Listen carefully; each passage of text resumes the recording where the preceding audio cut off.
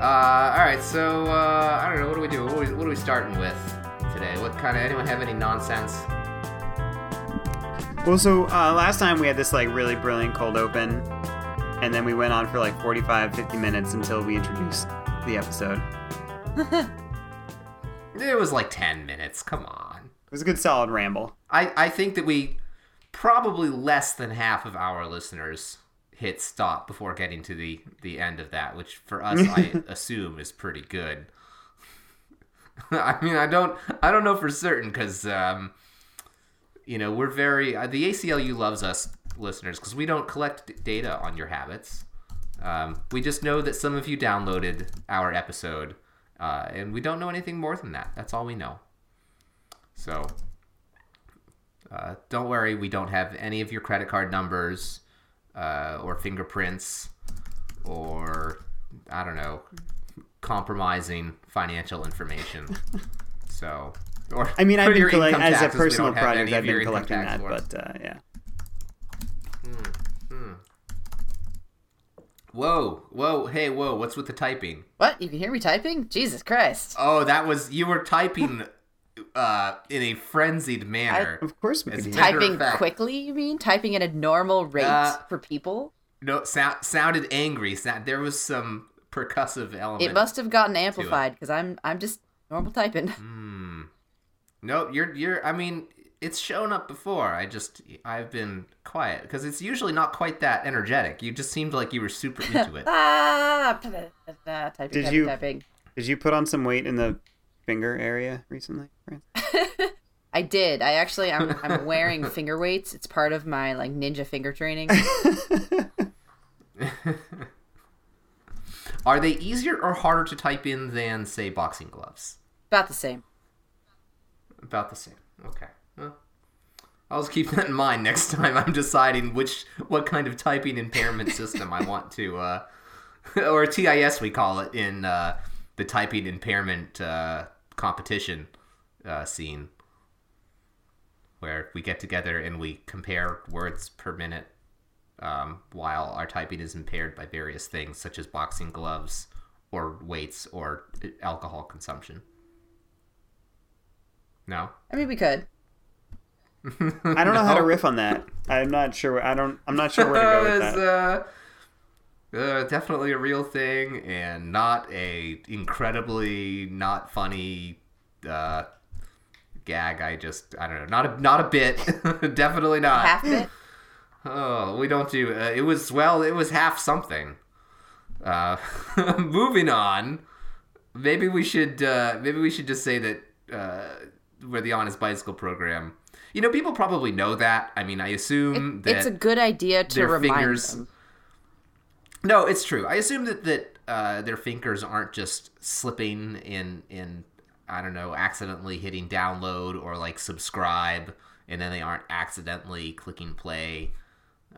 But nonetheless, it seems like that this is how things are done.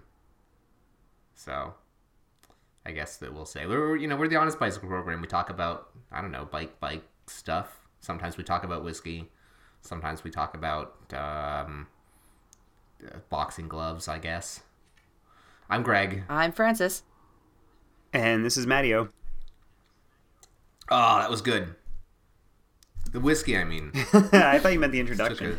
Took a sip. On the subject of whiskey, Greg, I have to say a little anecdote here is that I recently I re-upped my stock of whiskey, and I saw the Woodford Reserve when I was at the liquor store, but it was Did you chicken out of me? Did you punk out on me, Francis? Francis? Bottle. It was $10 more than I was going to pay for the Bullet Rye, and I chickened out. I want to try it before I commit to the $70 bottle. I think it was $80 actually. Before I commit to the $80 bottle, I wanna try it. Oh, you were looking at the 1.5 liter. Well, that's all they bottles. had. I mean, like I looked around and I was like, well, if they have a smaller one, obviously I'll pull the trigger on like a $30 bottle. But I couldn't pull the trigger on an $80 bottle of untried whiskey. Although I'm fully sure it is delicious. I was afraid. I let my fear rule me in the moment, and I chose the comfort and safety, which is hopefully fear's the mind. I think that's perfectly understandable. It's really hard for me to imagine spending $80 on alcohol all at one point. Yeah, I mean, like, when I buy those giant bottles of Bullet, I mean, I only switch to the giant bottles because I know I like it, and I know Trevor and I are going to drink it all winter. And so I'm like, well, this is a reasonable investment.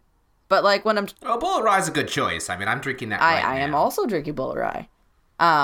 But yeah, I mean, I want to try it. I gotta ease into it. I need a smaller investment. By $10, it's 7/8 the price. But it counts. I think Francis is asking us to send a little like travel container, like when you have to put 3 ounces of liquid in a Ziploc bag at the airport. Like we should send Francis some little like we need to send a sample pack. Yes, please. And we actually, I should probably say this here, we're not sponsored by Woodford, though I'm sure we would be open to such a sponsorship if anyone from Woodford is listening.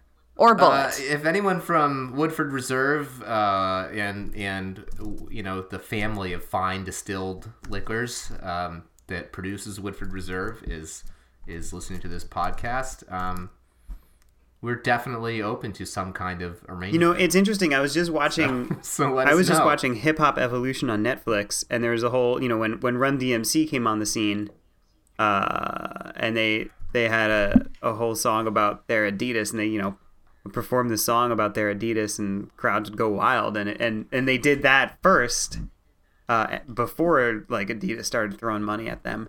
So maybe we're just working on the same angle with Woodford right now. Do you think that's why Korn did their Adidas song? Because they were hoping that... Hold on. Stop the presses. Why do you know anything about what Korn did? I don't... What... Come on, you don't know I know about that Nickelback one? Gets all the internet grief, but also you just mentioned Korn, Greg. They spell their name with a backwards K. Yes. It's not enough that it's a K. They also turned it around backwards. Actually, it might not have been backwards. I don't remember. But no, they did. Is this reference? No, they did. Oh, forget it. They did Adidas as an acronym, and it was not a good song. I mean, let me just lay my cards on the table. It was bad. It was just a joke. I do not like Korn. I did not like Korn when I was 13 years old. I don't like them now. It's cool. You're okay by me. In fact, my brother did. I could say this because my brother did like them when we were 13. Shame on him. Damn. And as in many cases, I got enough Stockholm Syndrome to be like able to tolerate them. And then like years later, we were like in the car. And he was like, "Oh, I found my old Korn CD. Let's put that on." And he put it on, and it was like, is this music being made by literal like 12-year-olds who just learned how to play guitar and bass like 6 months ago? Like, there were these giant holes in the riffs and everything where it was like painfully obvious, like, you guys don't know how to play music. It was very I hope weird. we get fan mail from angry like, Korn fans personally.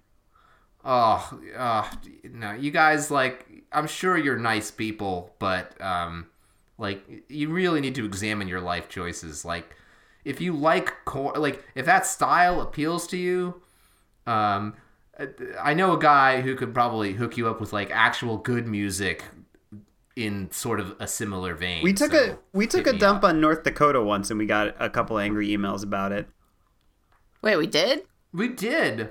Well, you weren't involved. You're have plausible deniability on that one, Francis. The understatement of the century. I am so innocent. I think that was probably episode like 11 or something. I don't know. It was a long time ago. That was sort of a slightly different podcast. And that it was good. No, well, that was back when we were sort of thinking that we were going to go into punditry, and we decided that we were going to pivot firmly toward just yammer that's going to keep people company. Yeah, exactly. We're really here to keep you company, like on your ride, on your commute, just while you're cruising down the slopes because it's the off season. And you're, riding skis or something down a mountain instead of like a mountain bike or a road bike or something. Should we just switch to heavy breathing for the next 40 or so minutes?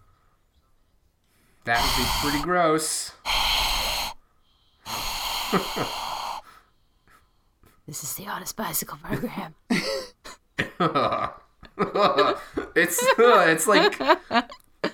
It's like some kind of Eldritch Universe NPR.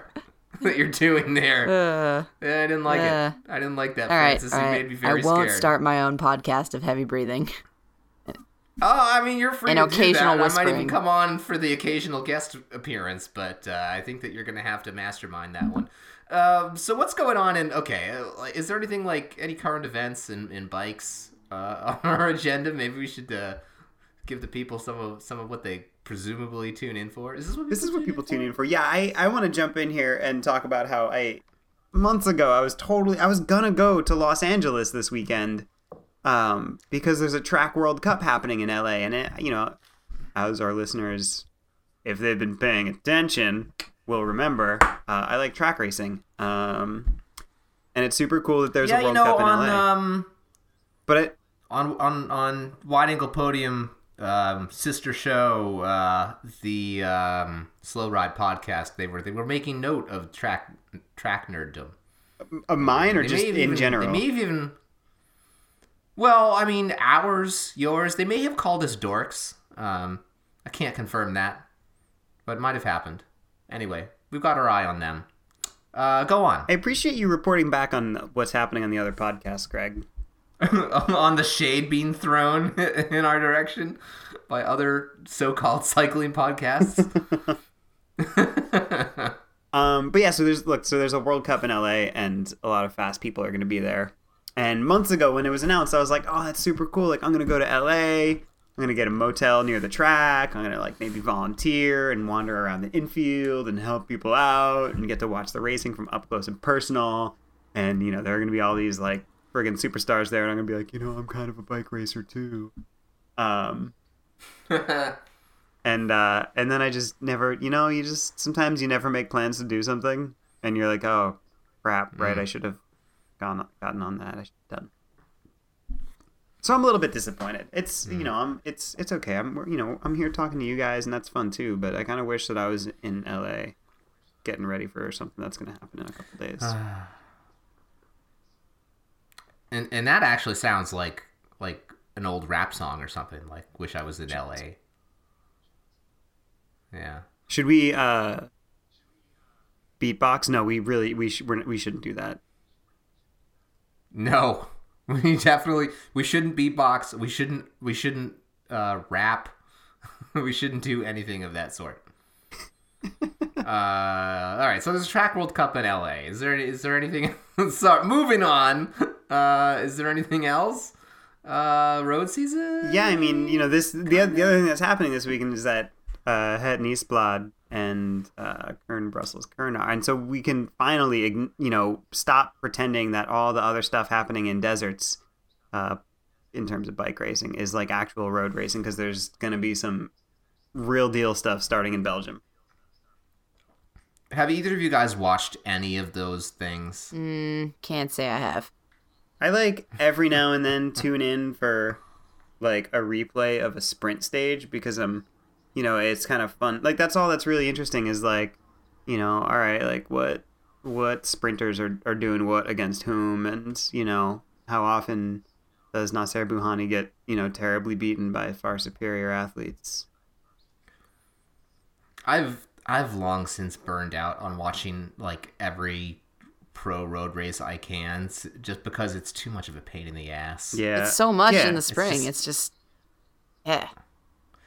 Well, and I mean also go to cyclingfans.com and punch up some pirated, extremely questionable stream that is probably going to give your computer chlamydia, digital syphilis, and computer chlamydia.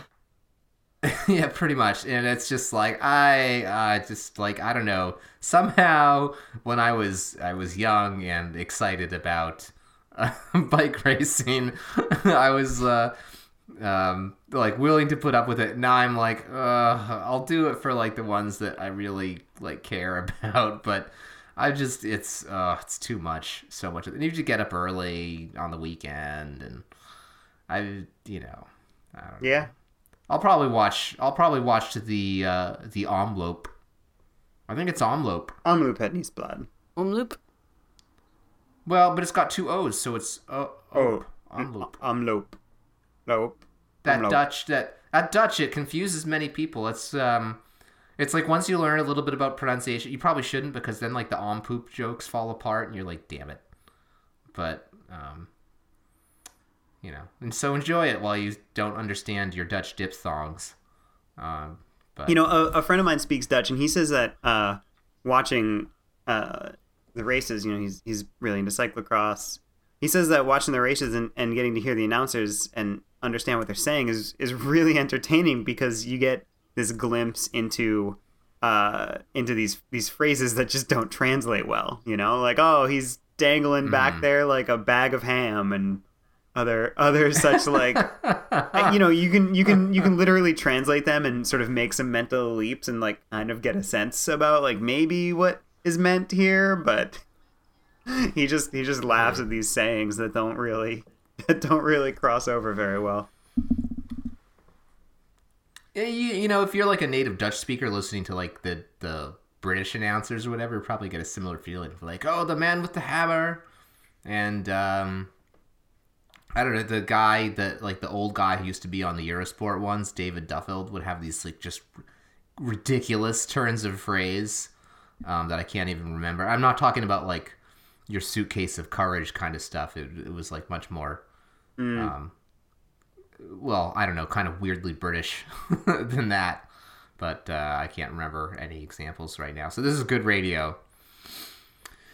I don't know. So yeah, road season starts with for the men, right? With the Omloop, Het Nieuwsblad, and then there's Kuurne Brussels Kuurne, which mostly people go to because they're pissed off because they didn't win the Omloop. But Kuurne can surprise you. Maybe it doesn't really do it like. It only will surprise you like once every 5 years or so, but like, yeah. But the other four, it's not that. It's not. I mean, usually it's just like, great, that was a 200-kilometer field sprint or whatever. Yeah. So yeah. I know it's occasionally an interesting race. Who was it? But wasn't there like an upset win, just like a couple years ago?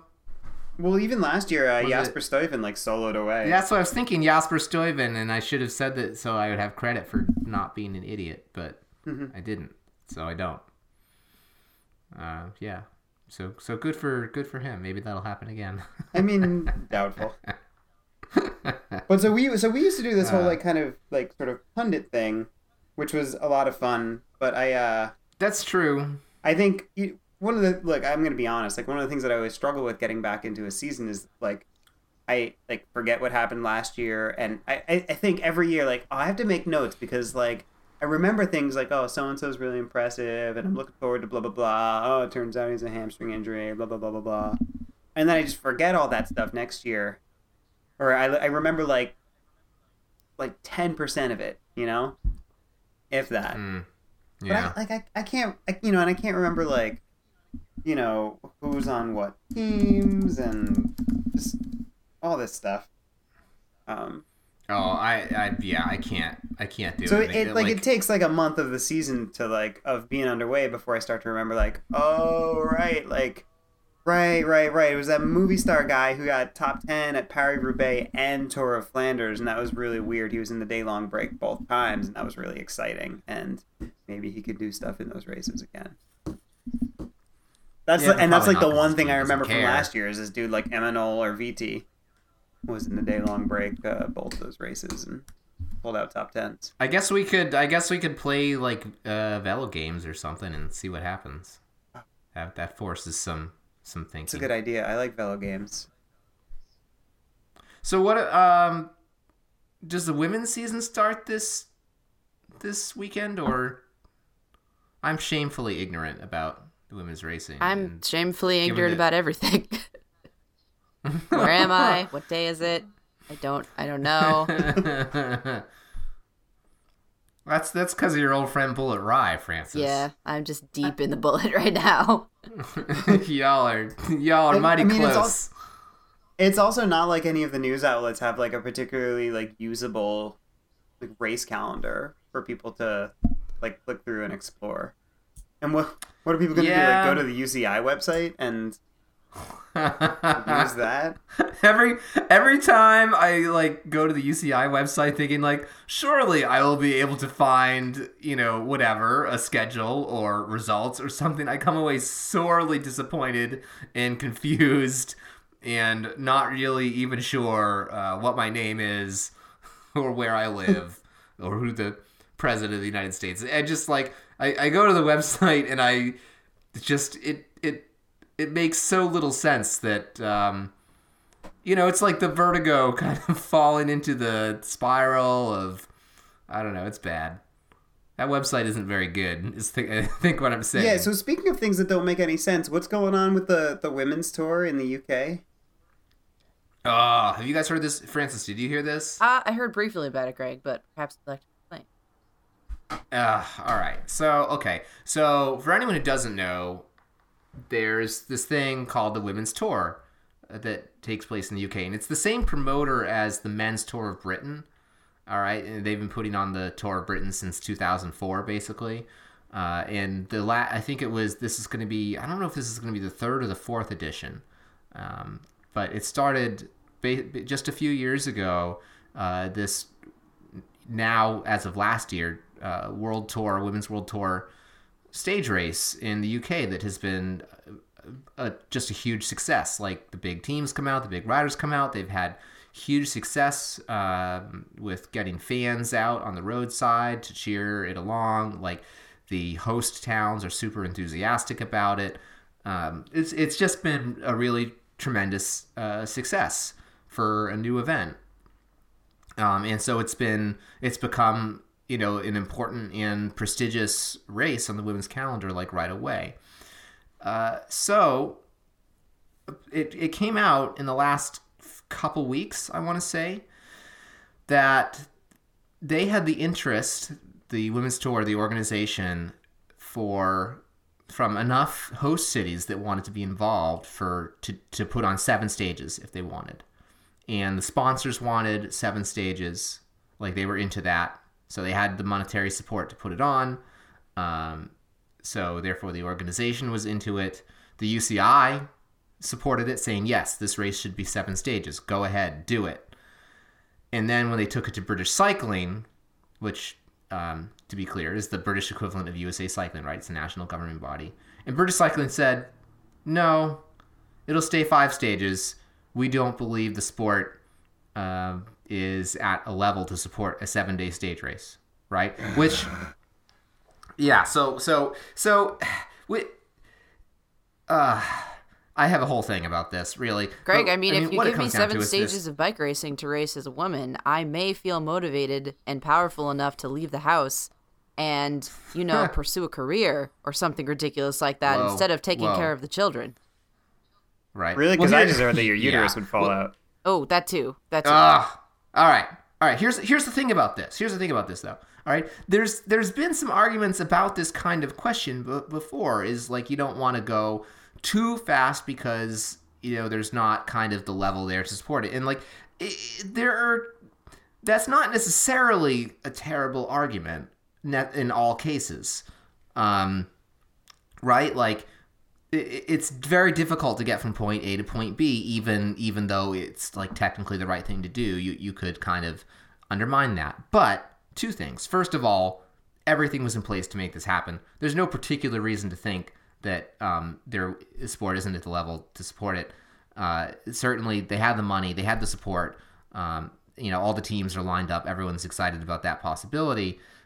So it's kind of weird that British Cycling is then like, nah, everyone's wrong about it. But most importantly, British Cycling has 0 credibility on that argument whatsoever. Like this is the part that kind of kills me.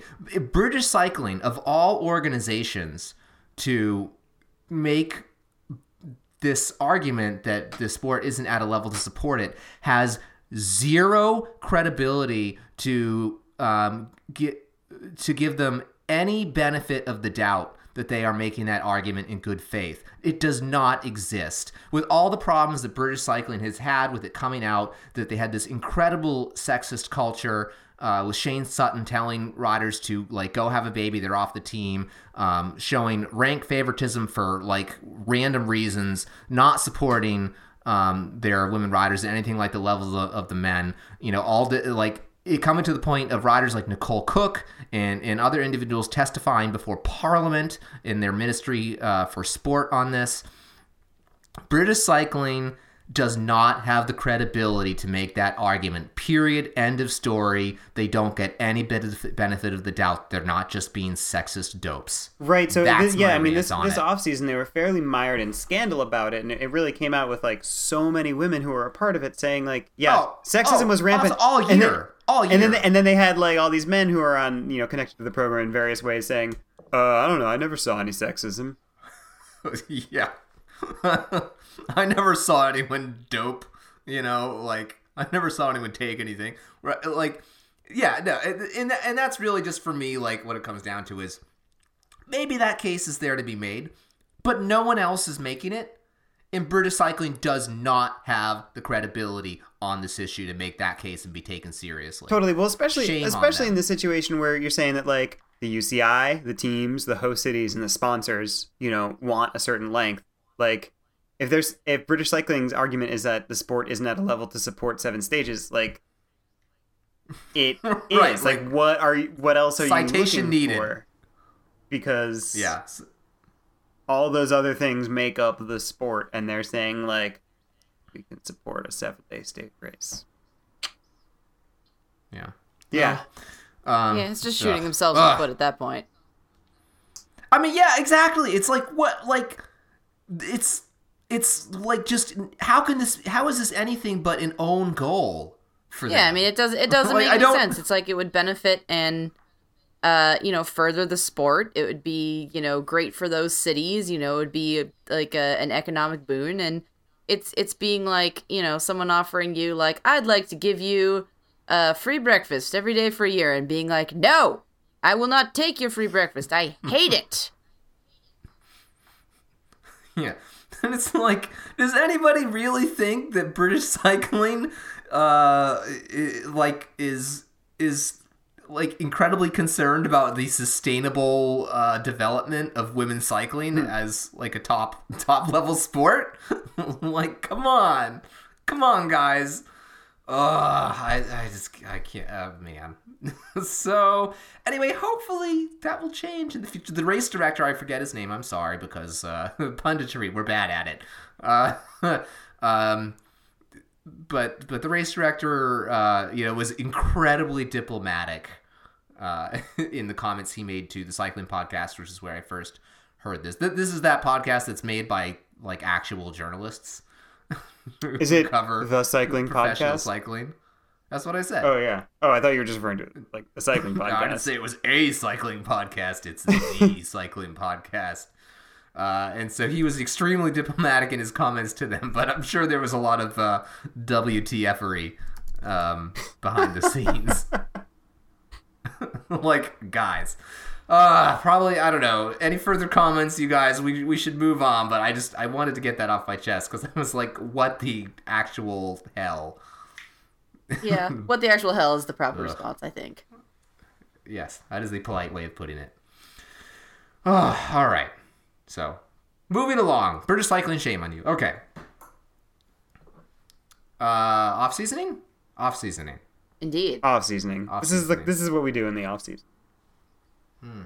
We talk about, we wag our finger at... We drink whiskey and do national stuff. Governing bodies. I might drink whiskey during the on-season. I like to think about it as scandal yammering. Scandal yammering. What else is there to talk about? Yammering. First you have silly season, and then you have I don't know, cross season, and then you have off season. The complaint about the weather season, but I think I've alienated many of our listeners by beating that dead horse. As I've already explained to you, no horses were harmed in the making of that analogy. As I already explained to you, the temperatures you're seeing outside right now are a Chinese hoax. It is actually 25 degrees. Yes, climate change is Chinese. That's right. I forgot about that. So it is still too cold to ride. So don't let anyone tell you otherwise. I don't know, man. It's February and I've been training in like exposed skin. Yeah, man, yeah. Okay, so this is just a side note on that, which is that I was looking at my like Weather Channel app or whatever on my phone, and I saw like a little headline being like, after some warm temperatures this weekend, like a return to seasonal temps. And I look at the forecast for the next 5 days, and it's like 40 degrees, 41 that's degrees. not seasonal. And I'm like, in what universe is 40 degrees in late February like a normal seasonal high like every day? Like that's not normal seasonal temps. Like, what are you, crazy? In a universe where we've totally effed the planet. I feel like people have like somehow managed to convince themselves, at least some people have like managed to convince themselves that oh yeah, like as far back as I can remember, in February we would go to school and we would walk uphill both ways in the rain. And it's like, no. it was snow, people. It was definitely snow. It was definitely snow. Do you not? No.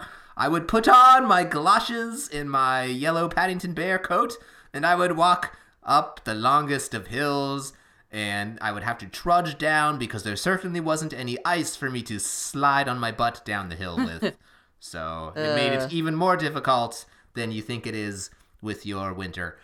So yeah, it's been pretty warm. Well, it's been a little bit better than it was last year. I feel because last year it was just straight up warm. And I mean, being a New Englander, we judge how well winter is going into about this time of early February based on how good the maple syrup season is going. And I believe it's going better than last year at this point in time because, I mean, we're actually getting freezing temps at night. Some maple syrup. Yeah, freezing temps at night and, like, warm days, but still, like, it's still actually getting cold enough that the sap stops running. So the world hasn't ended completely because we will still have maple syrup. Which... Oh, if we run out of maple syrup thanks to global warming, that's just like one more thing that's going to suck. I know, seriously. Mm-hmm. But, I mean, before that happens, I'm definitely going to do early season Sugar Shack rides, which is what I plan to do this weekend.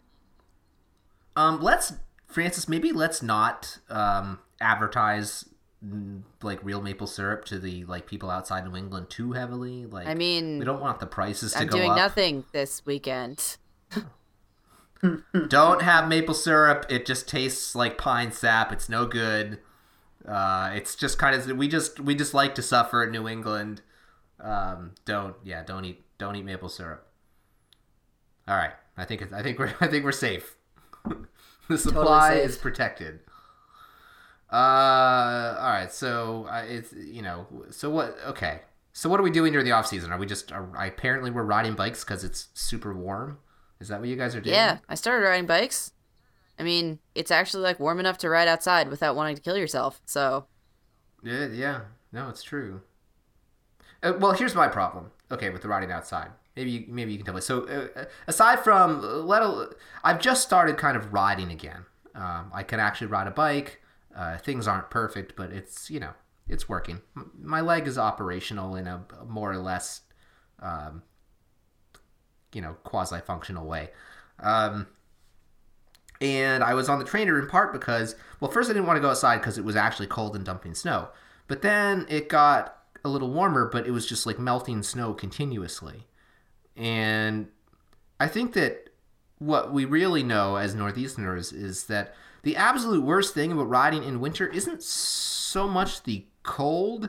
It's when it's just a little bit above freezing and you have to ride over miles and miles and miles of frigid snowmelt and just get soaked in disgusting, filthy, freezing cold water that is just, it's 33 degrees Fahrenheit and it just covers everything and it carries grit and salt and grime into all of your things. And that is what I was trying to avoid. I don't know about you guys.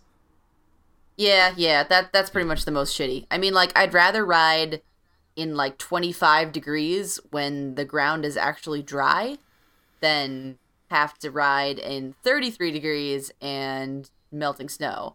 But, I mean, I'm fine with over 40 in melt and grit as long as I can be slightly comfortable with, which 40 is really my threshold for comfort and wetness on the ground. If it's below 40 and there's wetness on the ground, that's just a recipe for misery. Yeah. Yeah, it got to like almost, it got to the mid 50s or something like that and sunny on Sunday, and I was like, okay, I'd be an idiot not to ride outside when it's like this. So I did. But up to that point, it was kind of much colder. It was more like around 40 or something like that. And for me, like if I'm going to get wet, like melted snow all over me, that otherwise known as water, I guess, that starts to get pretty cold after a while. So Indeed. I've had an issue this year where, and maybe it's because it's the weather. This is my first winter in a while outside Minnesota, so I'm getting some more appropriate weather for riding, and I'm training pretty hard, which means that I'm doing some intervals, like after work at night, if it's even if it's chilly outside. But I've had an issue where I just have a really hard time keeping my hands and feet warm, kind of like no matter what I'm wearing.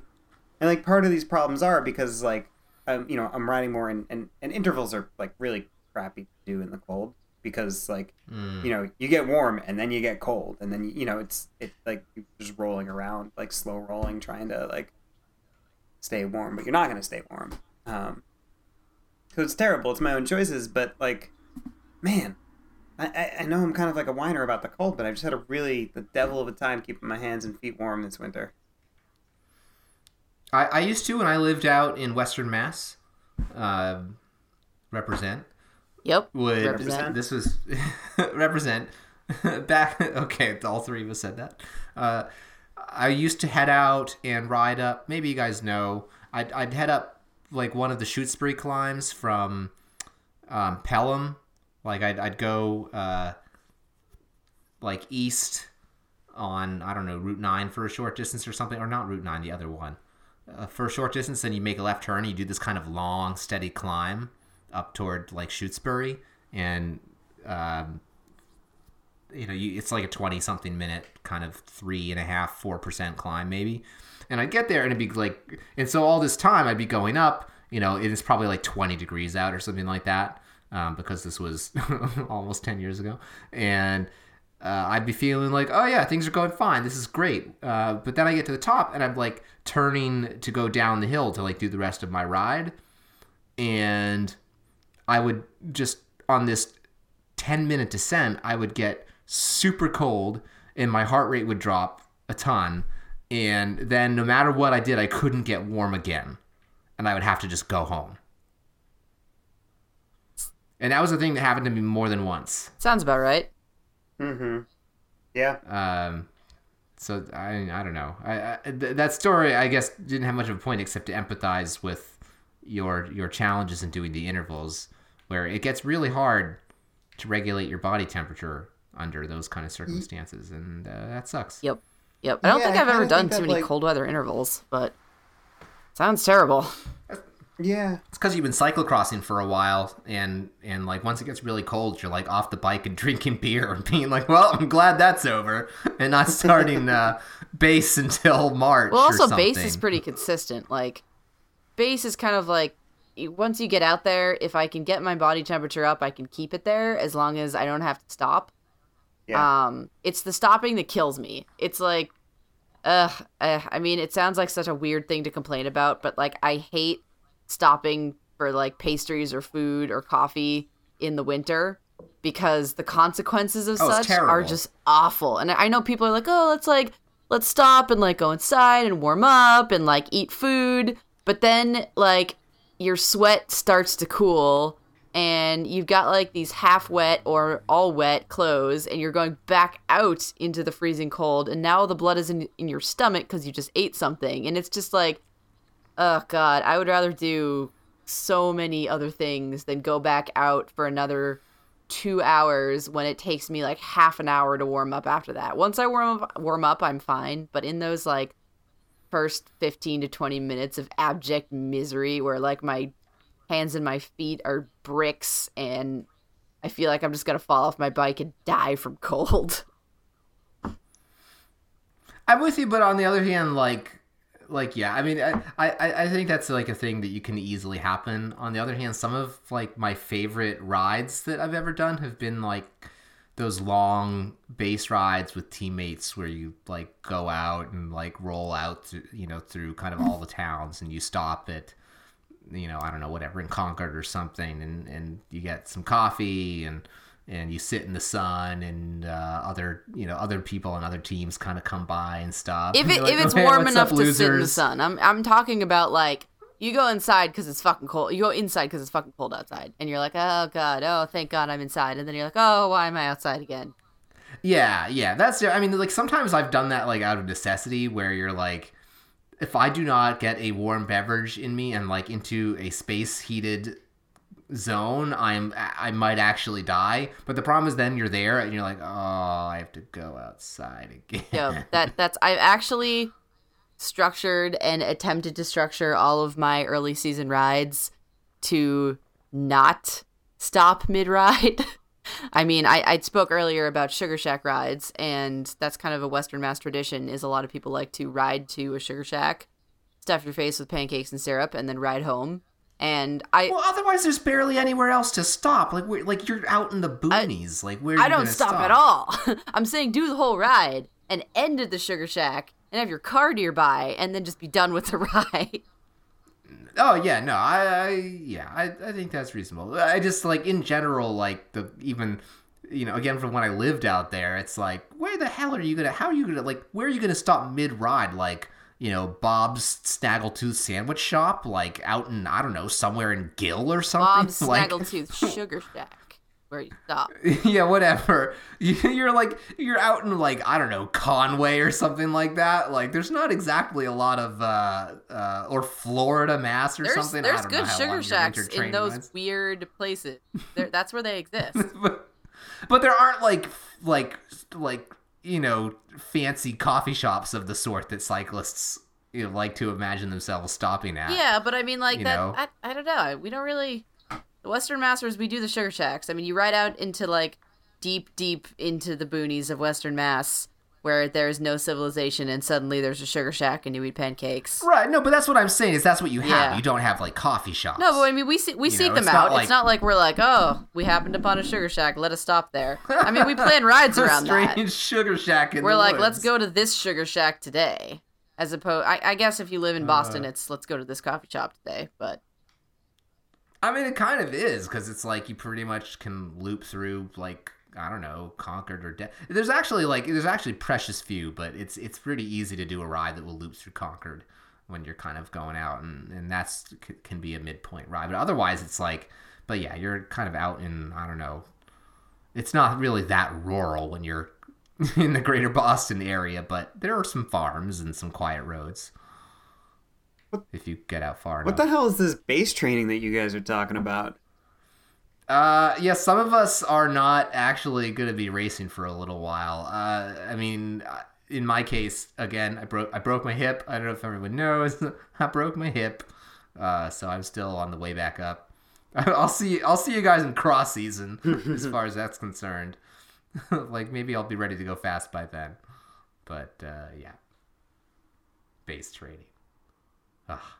But you're doing like you're like what 5x5s and your 2x20s and all that fun stuff. Oh man, a whole bunch of stuff. Yeah, sprint stuff, VO2 max stuff, some anaerobic stuff, some tempo and threshold stuff. All the awful crap. How's your VO2 max looking these days, Matteo? It's pretty good. It's pretty good. It's pretty good? I think, yeah. That's good. Yeah. Although, I was doing 3-minute intervals up a climb, and I picked the wrong climb earlier today, and, like, just had to, like, coast a bunch in order to deal with, either car traffic or some, like, stop sign situations. I thought you were going to be like, I did it in 2.5 minutes. Humble brag. I did his 3-minute climb in only 2.5 minutes. Pretty good at that. No.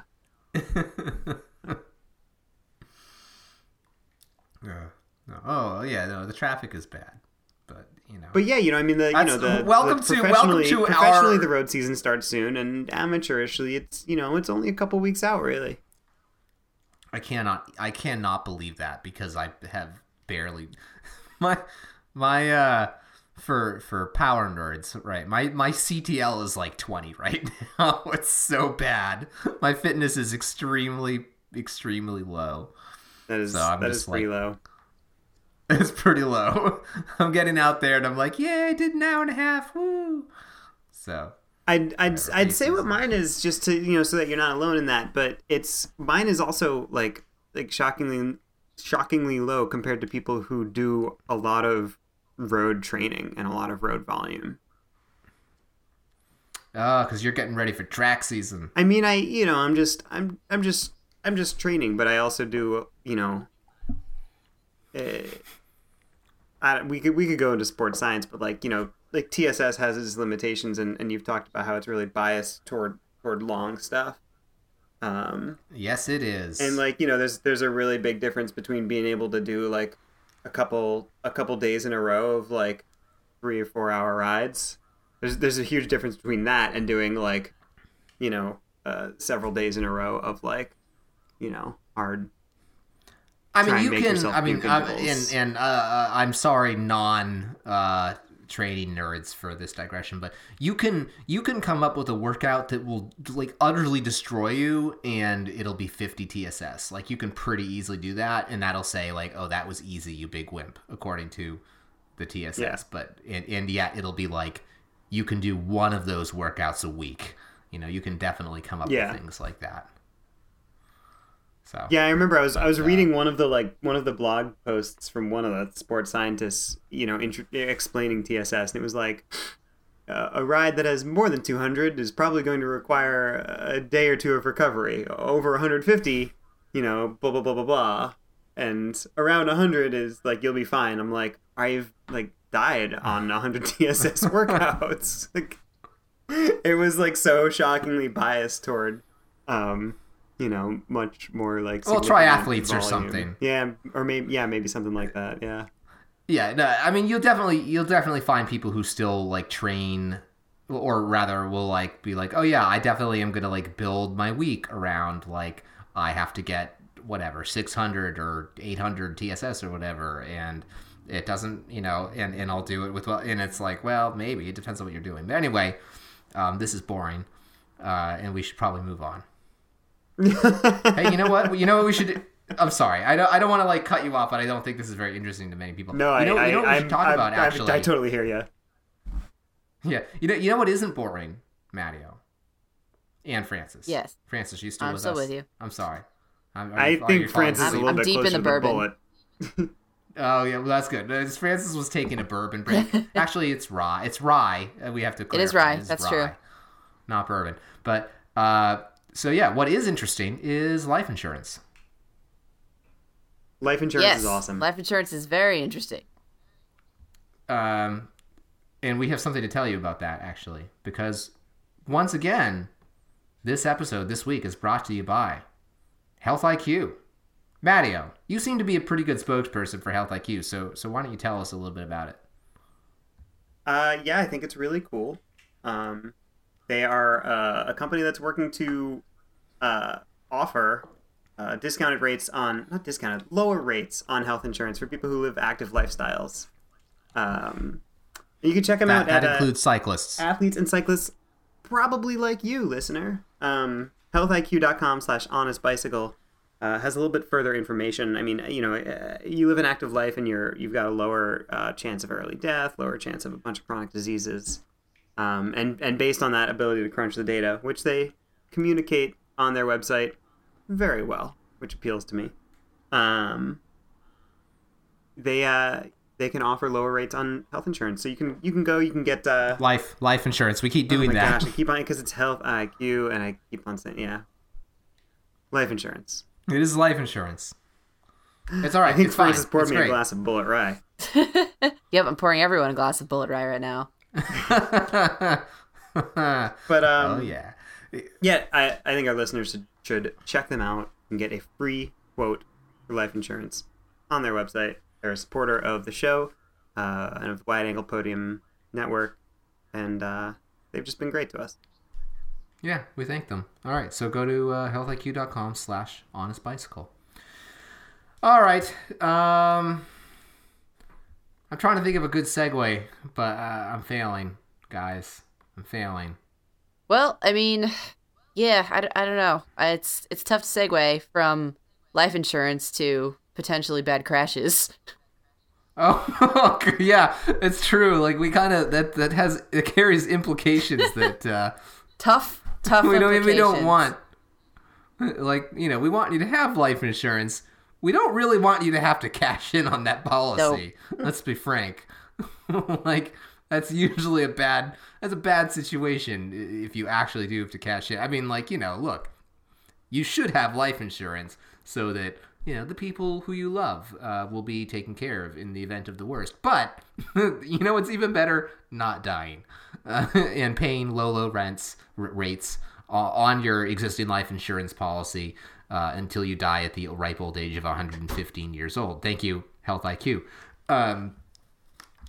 But I guess because it's the off season and because we're looking things to talk about, I don't know. We were thinking about doing a little bit of a round table, and by round table I mean just like going around and maybe sharing our, I don't know, talking crashes, our best crashes, our worst crashes, our silliest crashes. So, crashy crashes.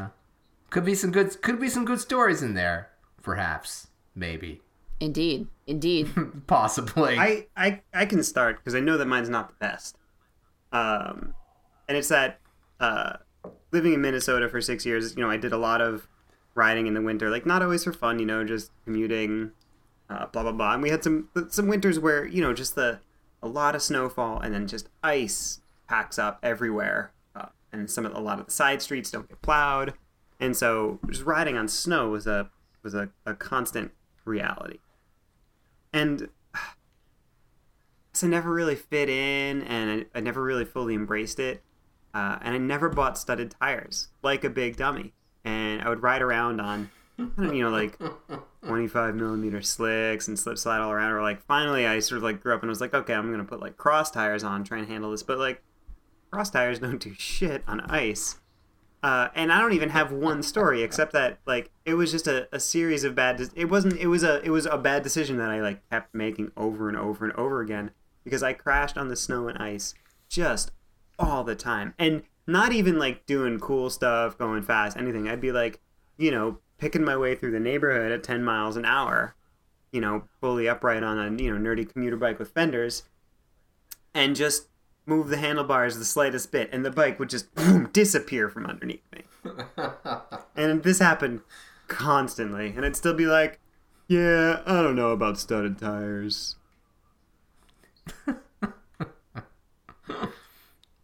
Yeah, I you know, I had a few just like those, again, Western Mass, you're riding along, it's been snowy, and it's like you're on a road where, like, you know, it's like you have like the two tire tracks in the middle where it's kind of bare pavement, but there's like some slushy snow in like the middle of the lane. Mm-hmm. You know what I mean? And like lose focus and kind of just drift into the like the slushy thing in the middle of the lane, and then you're like sliding down the road. I've had that. Super sketchy. That was kind of embarrassing. Yeah, that's always fun. Like, well, you know, or you go out, just in general, you go out on a road ride. For example, this time I lived in Sunderland, Mass, and I was like, this is in Western Mass, everyone, by the Connecticut River. And I thought, I'll ride up to Greenfield and loop back. That's not too long. And I'm like riding down like the main road you use along the Connecticut River to get between these places, you know, that isn't the interstate. And it's like just the road is snow. And I'm like, this is fine. But I didn't crash that time. But there's just somehow I only froze all my digits off that time. I remember that ride because my hands have never been so cold. But like the worst one in terms of weather related crashes was just like in college, and it wasn't snowing, it was raining, but it was cold. And I was like, it's like a slight downhill and then a right turn to like the parking lot to go across another dorm. And I'm like slowing down to turn right, and I squeeze the right brake, and the front wheel just like dumps me out onto the pavement. And I was like a cool college kid not wearing a helmet, and I like hit my head on the pavement. Oh. Oof. Not very hard. I'm fine. But I learned a lot of respect for watching out what's going on with your front wheel in cold weather when that happened. That's for sure. That one stuck with me. So, anyway. So that wasn't fun. But the best crash, no, that wasn't fun. But I did have a silly crash. So maybe we can keep it just like best ones. All right. So probably the most ridiculous crash I had, mostly because there's photographic evidence, which I should try to dig up for the benefit of all the listeners, is we did a crit in 2011 or something like that. This was in Tennessee. This was around kind of a retail area in Brentwood, Tennessee, called Mayflower Farms or Mayfield Farms. I don't know, but it was like just a crit. And there was this one left-hand turn, like the second or fourth turn or whatever on the course, that was a turn into like a slight uphill, and this is in a Cat 4 race, and people just kept crashing at it. Like, what would happen is people would come into this turn, and they'd get out of the saddle to punch it, to go up this slight incline, and their back wheel would just go away because they were going onto an incline and like putting all their weight onto the front wheel all of a sudden while still in a turn. They just wipe out. And so in one of these laps, this crash happens, and there's nothing particularly remarkable about this crash, except that I got caught up in it and went basically over my handlebars and landed on the pavement, kind of almost on like the back of my, like on my upper shoulders. And there's this photo of me upside down, just like on my shoulders, like rolling over my head, like actually to stand up, but just completely inverted on the pavement, trying to get kind of oriented and back on my feet after this crash. And it was a day that lived in infamy on my team for many years because it looked like I was just rolling along like a tumbleweed or something. I want to see that picture. It's a pretty awkward. It's amazingly awkward, and I do think we'll put that. I'll find that and put it either in like the show blog or I'll link to it or something. You know, my so you can go find that. My friend and teammate has a really excellent sequence of pictures where you see him coming into a corner and he starts turning and he's leaning real hard, right? And it's, you know, like someone had their camera on burst mode and they're all on Facebook somewhere. And then you see him start to lose his front wheel, and it's obviously the beginning of a crash sequence. And then the sequence ends, and he says that, no, he didn't crash, he saved it. And you go back and you look at the last picture, and it's obvious that his wheel is, like, out of plane, that his front wheel has started to skid. He was like, oh yeah, I completely lost the front wheel. That's crazy. And then I got it back. Oh my god. That's the scariest thing. On a road bike, when you lose your front wheel, you're like, oh, well, this isn't going... And then it catches, if that ever happens to you. And you're just like, that was, from no skill of mine, pure luck that I was able to save that. Oh, you know, you see this... You know, actually, that reminds you of some things you see, where there's a couple examples I can think of, like, there was a near crash that Marianne Voss had a few years ago in... the Giro Rosa, where she basically went sideways. And there was a sort of similar thing in a cyclocross race a couple years ago. I think it was Super Prestige Geaton, where Mathieu van der Poel had a similar, like, he kind of went sideways and then, like, caught it. And, like, this is not to dismiss the bike handling skills of either of them, because they're really good. But it's also, like, there's a certain amount of... As long as, like, that tire hooks up again, it almost happens before you can even think about it.